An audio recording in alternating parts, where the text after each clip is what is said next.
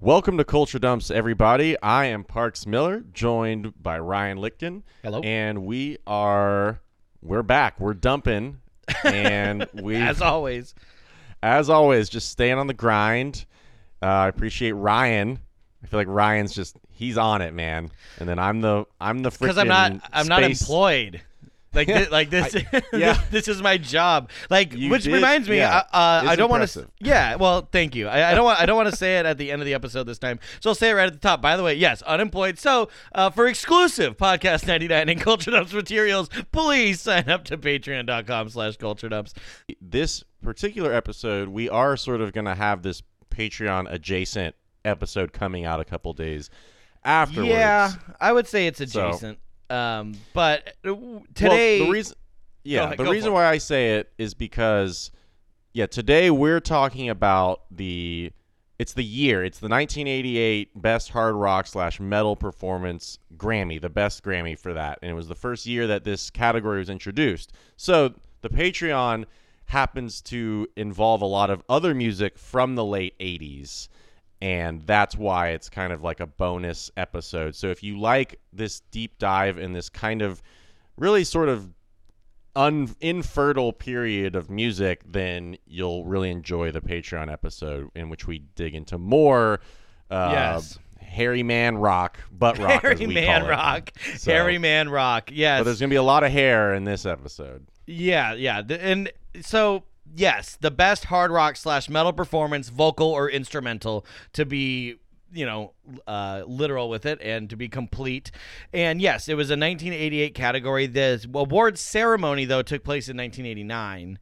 And this was the very first time that the Grammys recognized hard or heavy music on its own. It wasn't lumped in with rock or anything else. It was given its own recognition. But why is this particular year in this particular category a dump? Well, it's a dump because the Grammys are still known as the top-tier award show for musical achievement. But while most avid fans music fans have denounced the awards as being another bigwig pay-to-play type situation that really doesn't award musical prowess as much as it does popularity, it is still a huge deal to win or even be nominated for a Grammy. And plenty of people say it has become superficial bullshit, and signs of incompetence have been visible for a very long time. It is superficial bullshit, or out of touch. But that's not new. Yeah, and that's not new. You know what I mean? People and there's other reasons. I know The Weeknd recently denounced the Grammys, and it had a lot more to do with the types of people that are being nominated. Representation. Representation and all that stuff. But, as far as music goes, the cool indie rock kid that only likes stuff before it's cool, there's nothing for you at the Grammys. And with a lot of metalheads, there's nothing for you either. But in 1988/1989, they tried to change that by introducing a new category, Best Hard Rock / Metal Performance, Vocal, or Instrumental. And, there's a lot of reasons why they brought it in, and we will get into that. But first, let's get into the Grammys itself. The Grammys began for fairly superficial reasons. When the committee who decides on who deserves a star on the famous Hollywood Walk of Fame realized that the number of film and television figures to earn stars was far greater than music industry figures, they decided they needed to create an award show similar to the Academy Awards, but for music. And this was to ensure that anyone who deserved accolades or recognition on a grand scale would receive it. And so that's the whole thing. The Grammys exist because, why would an actor get a star on the Walk of Fame? Well, they won an Oscar. They deserve one. If you're a musician, there wasn't any kind of award to signify that you were big enough to get that. Thus, the Grammys were born. They needed to get in on the circle jerk. Yes, because who wouldn't want their name forever ingrained into the sidewalk of beautiful Hollywood, California, where just a mere 50 years, 60 years, 70 years later, it would be covered in the piss, spit, and shit of just about every kind of street varmint, including myself, that you could think of. And but well, still, that represents all the people that didn't make it. Yes, you know? yeah, that's our stars. Every time Yeah. you take a pee on Hollywood Boulevard, you're kind of putting your own star down. Yeah. That's nice. I like that. All right, so as the years went on, the Grammys served as a place marker to show current trends in music and the recording industry. New categories were introduced as needed, and the Grammys really became a glimpse into what was happening in music at the current moment, but that reputation would not last. Now, there was a huge change in music in the early 1980s with the birth of MTV. MTV became the number one source for young people to find new music. This platform introduced a whole generation and their elders to new bands and new styles of music that bigwigs at the Grammys would have never imagined would grace their stage. But by 1988/89, again, it's this weird thing where the category was created in 88, the ceremony happened in 89. But the times were changing, and the Grammys attempted to make history by introducing more award categories, including 2 for new-ish genres of music that had become vastly popular. And while the Grammy Awards made a valiant effort to keep up with the times, they were about to make one of the most misinformed and controversial decisions in the history of the award show. Right. But what's funny is, first off, there still isn't a punk category. Punk music doesn't deserve a fucking Grammy. And I'm not talking about Wu-Tang's kind of punk. Don't play that shit. If you're talking three-chord, but come on, say the Clash. Okay, I mean, all right. If the Clash or the Ramones, and we're talking just huge tier. Pet but Sematary by the Ramones is one of the greatest songs of all time. You're right. If your band's shirt is can be sold at fucking Walmart, I feel like you can have a category for the Grammy, right? Right. Well, you know, and all I'm saying is it's just funny to try and keep up with the times, but you could argue that punk sort of didn't have the same commercial success until the 90s. And so it was more about the fads and trends, whereas punk was still punk. In the 80s you had hair metal that was kind of in part becoming this huge thing. And I mean, you did have some legitimately huge, you had these stadium metal acts, and punk bands usually broke up because of their principles or they died of drug overdoses. And so you didn't, aside from, say, the Clash, you didn't really have stadium era punk bands, Right. You didn't have bands filling that. They were still playing in basements and pool halls and shit. Well, and with the hair metal thing in the 80s is a lot, there were Grammy Award-winning hair metal bands, but they were thrown into the rock category or even sometimes the pop category because it was glitzier, glammier, more fun. But there was, MTV, Headbangers Ball, it wasn't just that. You had bands like Metallica coming up and Slayer and Anthrax and Pantera and gnarlier stuff that was, becoming bigger that didn't have mainstream appeal, but definitely had wide appeal, mass appeal. You know what I mean? It's not going to be at the Grammys, but just as many people are buying these albums that they are anyone that would be at the Grammys, and that's when the Academy recognizes it. Right, because I think, 84, there was that Monsters of Rock festival, and you have Metallica, playing on it. And shortly after this Grammy, Metallica would do that other show in Russia for 500,000 people. Yeah, gajillion people. Which I think was also a Monsters of Rock festival. And there was the Big Four, right? Where it was Slayer Metallica, and Megadeth. Slayer, Anthrax, Megadeth. Yep. And so it compared to the numbers of selling of records of punk, much bigger, Yeah, and they were down to accept the fame and the money and all that stuff. It wasn't selling out to be the biggest metal band in the world. It would have been seen as selling out to be the biggest punk band in the world. It wouldn't be I would say until the Green Day Blink-182 era, and it'd be really funny if they just had skipped punk and then just made an award for best pop punk. Yeah. And then just completely skipped the punk. No, yeah. So hard rock metal. So that's your brief on the Grammys and how they got to the point. MTV is really to blame for them creating these new categories, particularly the hard rock / metal, performance, vocal, or instrumental. So before we go any further, it is prudent that we discuss what should be arguably considered a prog rock band, Jethro Tull. And Jethro Tull is a British band that was formed in 1967. The band has gone through a long list of musicians in their highly successful career, but is always centered around founder, lead composer, flautist, and vocalist Ian Anderson.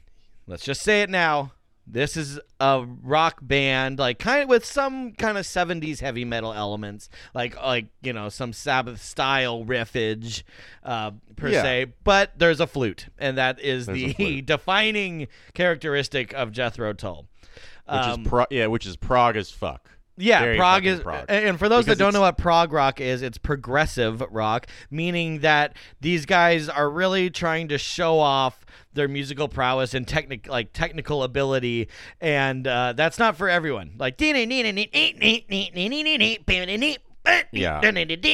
it's just like all over the place. And in the 70s, that also meant you were taking a lot of drugs and trying to take your audience to the Renaissance fair. Take them to this. I'm down. I think that's why the flute works is, 1 minute you're on top of the castle, courting the fair lady with the flute, and then the next minute the dragon comes and the heavy riffs. Right. That's my impression of Jethro Tull. But now it feels that prog to me is this funny, or it's almost become unshortened. And now you hear people say progressive a lot. Yes. And they're like, I'm just like into a band, like a progressive band, something like that's kind of like a progressive edge to it. Also, and you people never use quite know what it psychedelic. means. People are using the word psychedelic in place of progressive because they don't want to sound like a nerd. So, you know what I mean? Like, like if you didn't want to say you're in a rock and roll band, you'd say you're in a punk band. If you don't want to say you're in a progressive band, you say you're in a psych band. But we all know what the fucking deal is here. Right. And I guess now there's also, I guess the band Tool kind of that's to some me prog. Because they have these 14-minute long songs, but it still is heavy. It's very loud, distorted guitars, but it takes you on a journey. And right. That's the progression. And like also another word that people will use for journey. I'm not going, but is math rock is like another like common like present day thing where like it's like, oh yeah, it's like a math rock band. All that means is incredibly complicated time signatures, and that's prog rock. They definitely math rock and prog share the they share that the 7/9 extreme technicality. I would still argue that prog has that sense of a journey, and math rock kind of is it's like aggressively beating the shit out of you with their technicality. Yes, exactly. And you probably won't find flutes in math rock. No. Yeah, you're right. And so Jethro Tull, they use, like you said, all sorts of mythical and cosmic imagery, lots of dragons.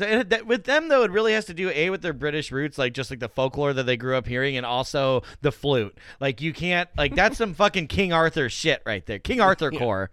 Like, dude, there's a metal band in King Arthur's court, and it's Jethro Tull. Yes. But the song that the band is best known for is Aqualung.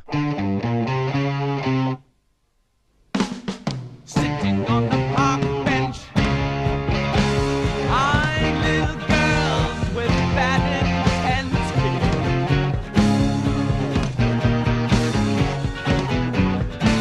Snot's running down his nose. Now, Aqualung, I think my first exposure to that was in Anchorman. I was gonna say that I think that they do an extended tribute.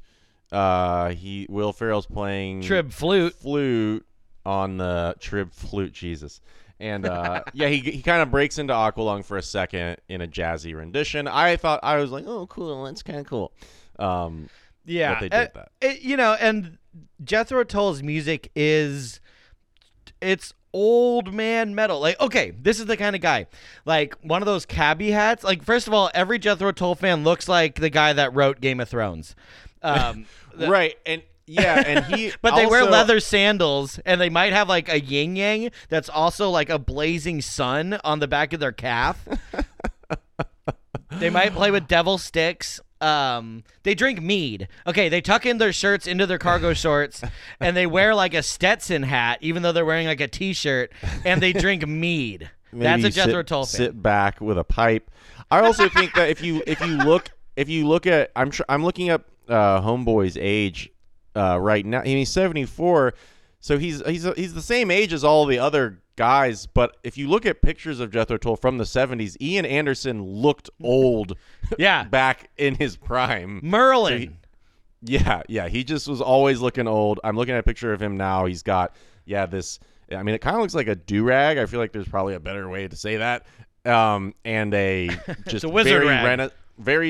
Renaissance vest. But I don't know what else the thing is on his head is. Dude, they are vest rock for sure. Vest rock, and he has this like very tight cap. Tight cap. I don't know what's going on there.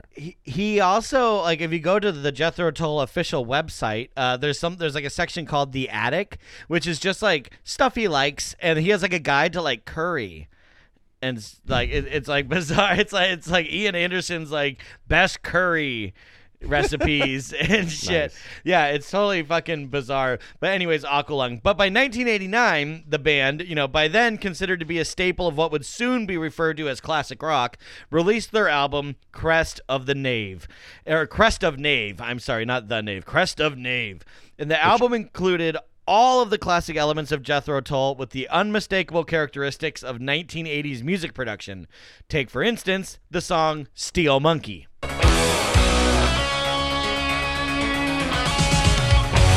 As the moon slips up and the sun sets down, I'm a high-rise jockey and I'm heaven bound. To the workboat shuffle, loose brains from brawn, I'm a monkey. Steel Monkey. That's the opening song. And they on had a this music album. video for it. That's another funny thing about these classic rock bands that made it through the MTV era. It's like they're like, oh, we have to fucking do music videos now. So now Right. you have like fucking weirdo Ian Anderson in like music videos. We're looking old as fuck, yeah. And there's gonna be some other nominees this year that I watched some of their videos, and also, I mean, Crest of Knave just sounds extremely. Just I feel like saying knave is like a very Knave? Yeah. prog kind of like thing to say, Yes. And I mean, see, Jethro Tull, though, they could be considered to be like a predecessor of like fantasy metal, which is incredible. If you guys aren't familiar with that stuff, Very like, nerdy, yeah. whoa, yeah. A knave, by the way, is a dishonest or an unscrupulous man, or it can also be referred to You as knave? it can be referred to the jack in a deck of cards. Oh my so god! either way, the jester. either way, it goes well with drinking mead. Yeah. Yeah, it's like beer from honey. Yeah, exactly. It's so funny too. Right before we started recording, I just restarted Skyrim, and I can't help you there. And I've just so I was like fending off a dragon and like defending myself against frost spider venom using like Alto wine and stuff. Right. And now here I am talking about Jethro Tull. Maybe I'm the guy that I'm just describing. Yeah. This would also be something maybe if you're in your free time you're studying Latin, you're brushing up on your Latin phrases or something. You leave like a passive aggressive note to your roommate about the dishes, but it's like in calligraphy. It's like, please doth do the dishes. It's esoteric signage. I mean, Taro's having a huge comeback, or maybe it never went anywhere. But chicks the dig other it. thing I will say about Tull is that there's just a fairly fascinating. I'm very into 60s, 70s music, and there is this fascinating crashing wave that the 80s came and really rocked a lot of these bands' shit. Yeah. Yes. Good way of putting it. Dylan, Neil Young, It didn't translate. Zeppelin was not a band in the 80s, but if you look up any of Robert Plant or Jimmy Page's ventures, they're so incredibly 80s because it felt like, I guess, the 70s, things were sort of progressing from these 60s ideas and they were kind of growing from it. But then with the 80s, with hip-hop, new wave, punk, all these new production ideas, MTV, it suddenly, the progression wasn't very natural anymore, and it felt like these legacy acts had to play catch-up. And you suddenly have, and that's what this album is it has these Tullian elements, but it has this very fucking 80, the gated drum sound, which you all Right, know. I mean, and, it's and, you know, the joke incredibly is- artificial effects. Yes, and like the guitar and everything, like they were trying to make every band that wasn't like heavy sound like fucking like U2 or something, you know, like, and you know, all the jokes about, well, you know, that's the way that bands sound when you spill so much cocaine into the mixing board, like it Right. all just comes out like that. So Yeah. let's get to it. The Day of Infamy. Well, somehow, against all odds and surely the better judgment of the Grammy Academy, this album would be nominated for the newly founded category Best Hard Rock / Metal Performance, Vocal or Instrumental, that album being Crest of Knave. This was the 31st Grammy Awards, and it was the first time for this category, but another new category that was introduced that year was Best Rap for Performance. So this was the first like heavy fucking rock, you know, and fucking metal shit plus first rap. Will Smith won for Parents Just Don't Understand for the very first rap Grammy. And you know, next year that would be changed to solo rap performance, and then an additional category for best rap duo or group performance. Because it's like, hey, it's not fair that, you know, this group with like 4 guys beat me when I'm just one. But it's like, stop complaining. Yeah. But Yeah, definitely. but so they I mean, changed that.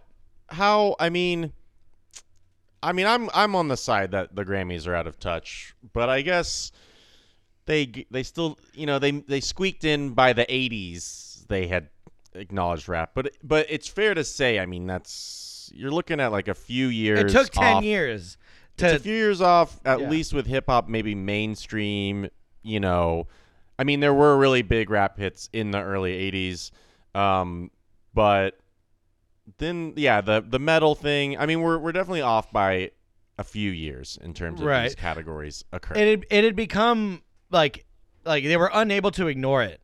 Like at this point, you know what I mean? Right. There was no continuing on with the show as it was, with these 2 genres of music dominating the charts and dominating sales. You know, it would have seemed intentional. But keep in mind though that the very next year after the very first rap one, they broke it into 2 categories. That's going to come up again. So with many new kinds of music and bands gaining global exposure, it made sense that new categories for awards were created. It seemed as though the Academy was doing its darndest to stay fresh, and metalheads and music fans in general were elated to see the award show expand into new territory. But this excitement would be short-lived. The other nominees for this award, the best hard rock / metal performance, was Iggy Pop for Cold Metal, AC/DC for Blow Up Your Video, Jane's Addiction for Nothing Shocking, and most importantly of all, it was Metallica for And Justice for All. Opposition, contradiction, premonition, compromise, agitation, violation, mutilation, planet dies. Now, these are all bands and artists that could 100% belong in this category. Right. Yes, but it's also especially because it's hard rock. Right, that's the saving grace. I did a little dive on all the other nominated artists, and I will say the Iggy Pop song is really funny because if you know anything about Iggy Pop, I mean, his time was really the 70s, not in the way that Toll was, Jethro Tull was, but he kind of lost. I think he could have transitioned, but he just did an insane amount of drugs. And I mean, I'm sure there are those people out there that really appreciate actually some of his 80s stuff is kind of good. It's not bad. But if you, I mean, this is by far not the kind of Iggy Pop I want to listen to. From the malls to the prisons, cold metal. When I start my band, cold metal. In my garbage can, cold metal. Yeah. And it's funny because he also did a video for this song Cold Metal, and he looks fucking out of his mind, but like in not the like intentional way. So it's like, I feel like he did so many drugs, he caught up with all the 60s guys and was already sort of, I mean, he was still kind of cool because he was Iggy Pop. Well, and Iggy Pop's he's always cool 'cause he's cool. a cult figure. Yeah, He's fucking Iggy Pop, yeah. But his brushes with the mainstream MTV are not his best music, and it is very funny to watch the videos because you can get high just watching his videos. You feel like the contact. Now the Smell AC/DC was funny because I listened to that and I was just like, holy shit, they have success. They've like wrote this one song and then they've successfully just rewrote that song for like 15 years.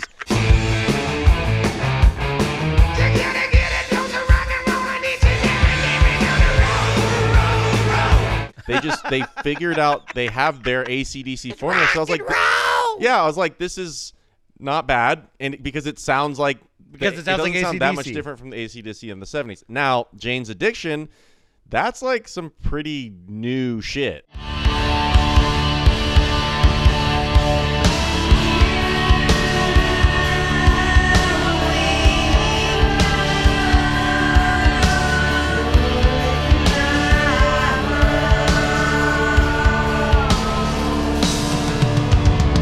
I would say it was really between Jane's Addiction and Metallica. Like, for my money. That should have really been the two that this was about, you know? And then, of course, Metallica. But now this Metallica album is interesting because it was the one made after their first bassist, Cliff Burton's death. And it is still considered in their 4 classic metal albums. But I would say that And Justice for All is the most hardcore for the most hardcore of their fans because Metallica was kind of becoming a prog metal band, and all the songs on this album are like 9 or 10 minutes long, and they're extremely complicated, and they've always had long songs and been about the shredding, but there's not really as much of a like Master of Puppets kind of appeal to it, or even like Seek and Destroy, which has these kind of hooks. I know that the song One is kind of a fan favorite, but it's like a intense fucking album, and it is but it's also easily the heaviest one out of all these. Out of all the nominees, this is the fucking metal album.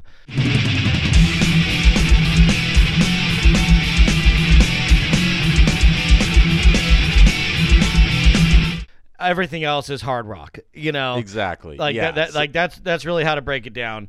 So yeah, it's between Iggy Pop, AC/DC, Jane's Addiction, Metallica, and Jethro Tull.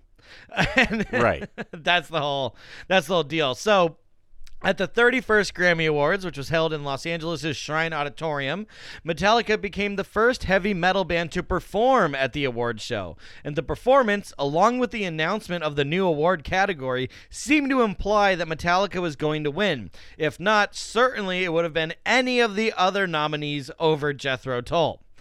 Because again, this was shaping up to be Metallica's big thing, like so much so that it was almost guaranteed. You know what I mean? Like people were preparing their statements about how Metallica won their first Grammy and how it was the first metal Grammy. Like this was like a locked and loaded thing. Like when you hear celebrities in the hospital and every news person starts writing up the obituary just in case. That's what's happening with Metallica's Grammy situation. Like if you go back in time in 2020, you know, you would have given Tull their Grammy in the 70s, and then you would have given Metallica the Grammy, you know, maybe a year or two before for Master of Puppets or Ride the Lightning, and then you would have given Jane's Addiction the Grammy for this year. Right. But again, that's kind of what that's sort of the thing is, and obviously you can look back and make these calls, but that is sort of why people have these opinions about the Grammys and say that they're always kind of playing catch up, and they're not really the trend setters. They're just reacting to the trends. Yeah, the Grammys really more like main stage, and I'm definitely more of like a tent guy. You know, like just some festival talk for you. I'm just like I'm just like the free after party guy, yeah, like I'm like the dub. I'm like the bass lab show person. Yeah. Like that catches the DJs with the art installation. For sure.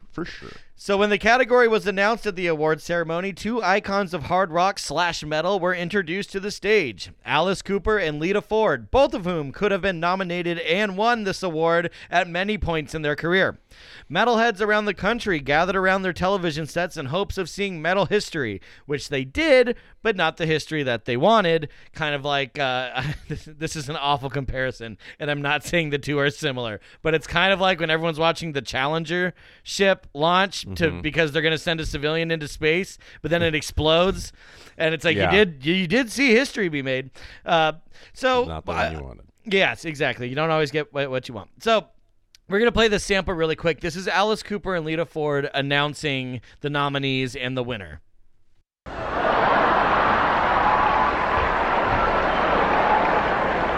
They wouldn't let me bring the real one. Right. And the winner is Crest of a Knave, Jethro Tull. And they're not here, so we'll accept this and divvy it up backstage. Thank you. You can hear it. Like you can hear Lita Ford, like her instant reaction is when he reads it, like and you hear everyone start laughing in the crowd just for like a split second, like and then of course the video cuts. So after announcing the winner, a visibly shook Alice Cooper and Lita Ford accepted the award on the band's behalf because they were not in attendance, and the reason why the Barons of Flute Corps did not attend the ceremony was because their own record label told them there was no way they were going to win, and they wouldn't even put up the money to fly them out. Yeah, or I think that I think it was also they just convinced them. They said it's going to be embarrassing for you to show up, even to assume you might win. Yeah. So don't even show up. Well, whose egg was the face, or whose face was the egg on after that, huh? The record execs. What do they know? Right. But I just love that, though. And they also, Jethro Tull was recording another album. Maybe they were trying to snag that nomination the following year. And they're like, look, we're not going to win this time, but now that we know what we're up against, let's really record something that rips to win this next year. But they were like, okay, great. We don't have to go to this fucking thing that we're not going to win anyways. Like, it's best hard rock / metal. We're Jethro Tull. We're up against Metallica. It's over. And so they didn't even bother showing up. And so then on top of fucking Alice Cooper and Lita Ford having to be like, well, they're not here, so we're going to accept this on their behalf, blah, blah, blah. It's like they have to accept the most disappointing award in, like, rock and roll history, themselves.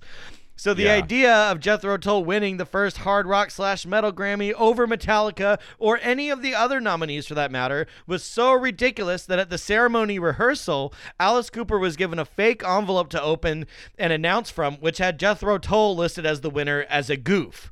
Like, it was like a prop envelope, and they're like, they just wrote in Jethro Tull because they're like, he's going to win. And it was like the big joke.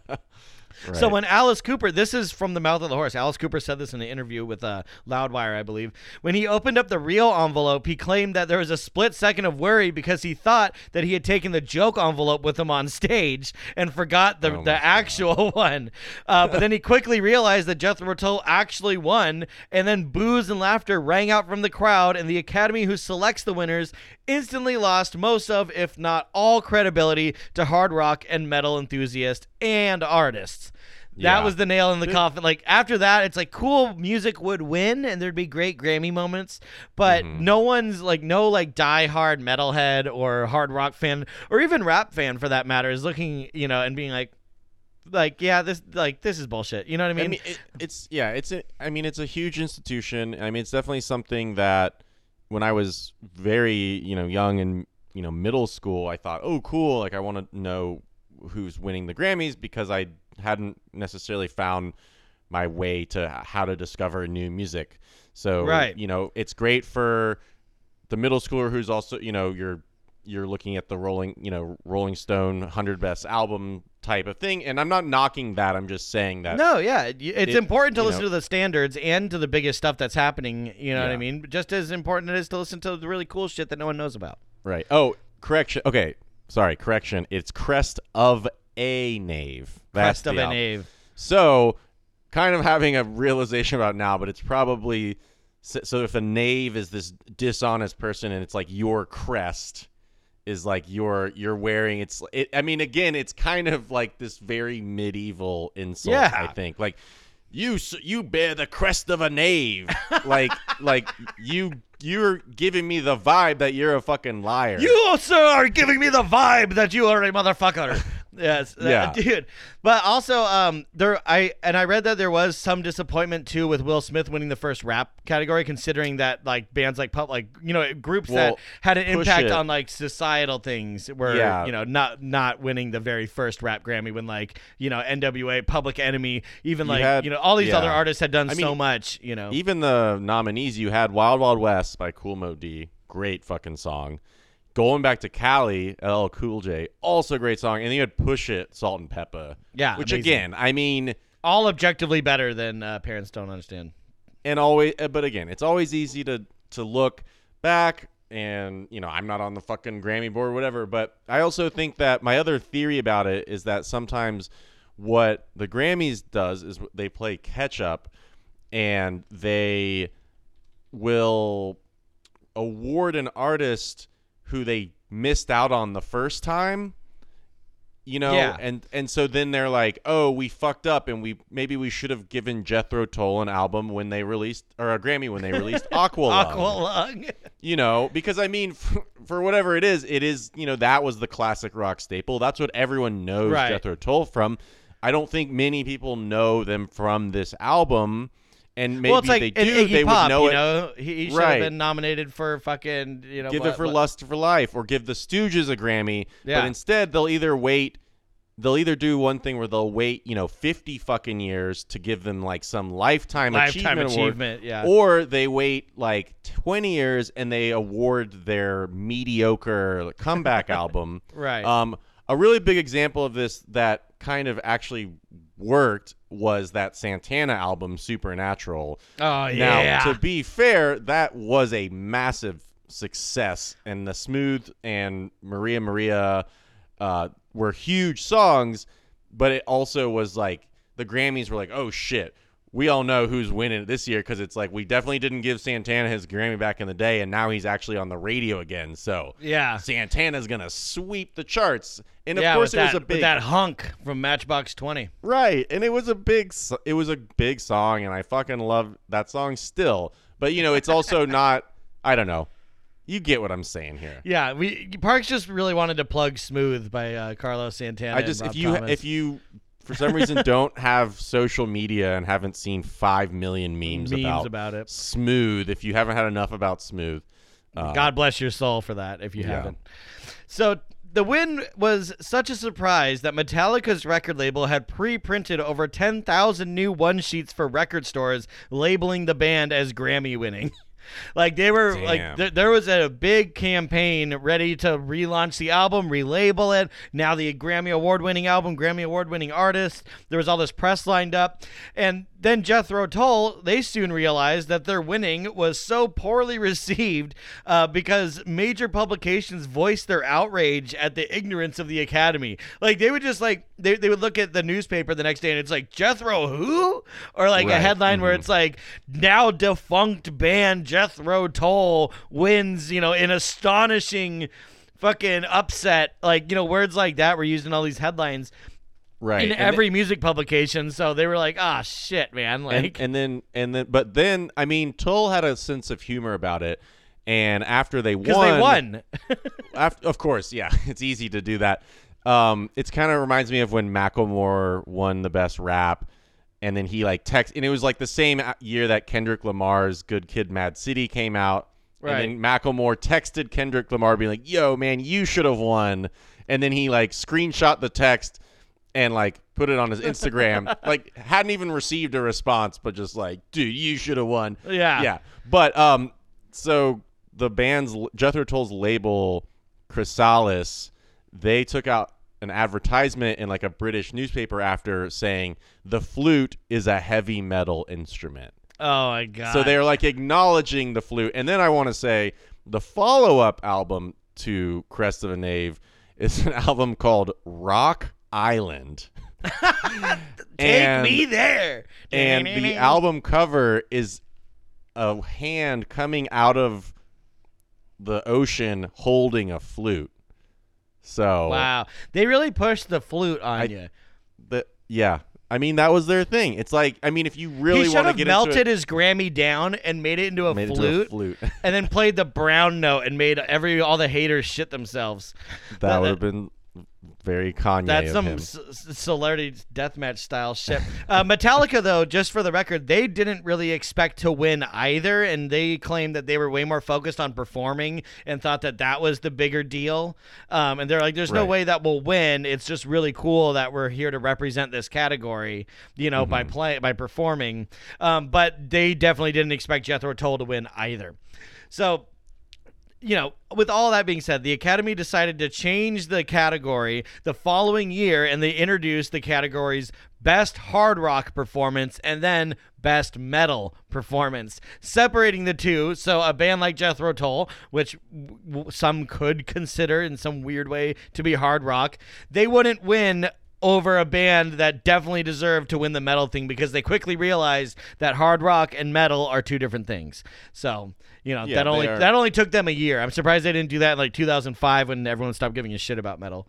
Right, but I guess again, it's they're moving the needle based on the outrage, and so Yeah.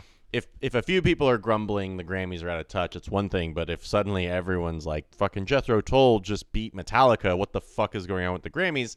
Obviously, someone's got to get together and have some boardroom meetings and figure something out quickly. And then Also, it's funny because then you have hard rock, which, I mean, the category hard rock is like a really funny. Yeah, totally, dude. I like. It's like, well, dude, this is rock. I'm like, This I'm rocks, so, but is it hard rock? Like, I'm so glad that rock is hard now. Like I'm so I'm rock hard now. rock hard. And then it's just funny because then, you're going to have grunge, 2 years later. And I mean, lots of grunge music could be considered hard rock because hard rock is this very, I mean, what the hell is hard rock? Yeah. Like, what it's is it? anything like gnarlier than the Eagles. Yeah. Like if it's gnarlier than the Eagles, we'll put it into hard rock. If it's like the Eagles or less, we'll keep it in rock. That's what I'm thinking.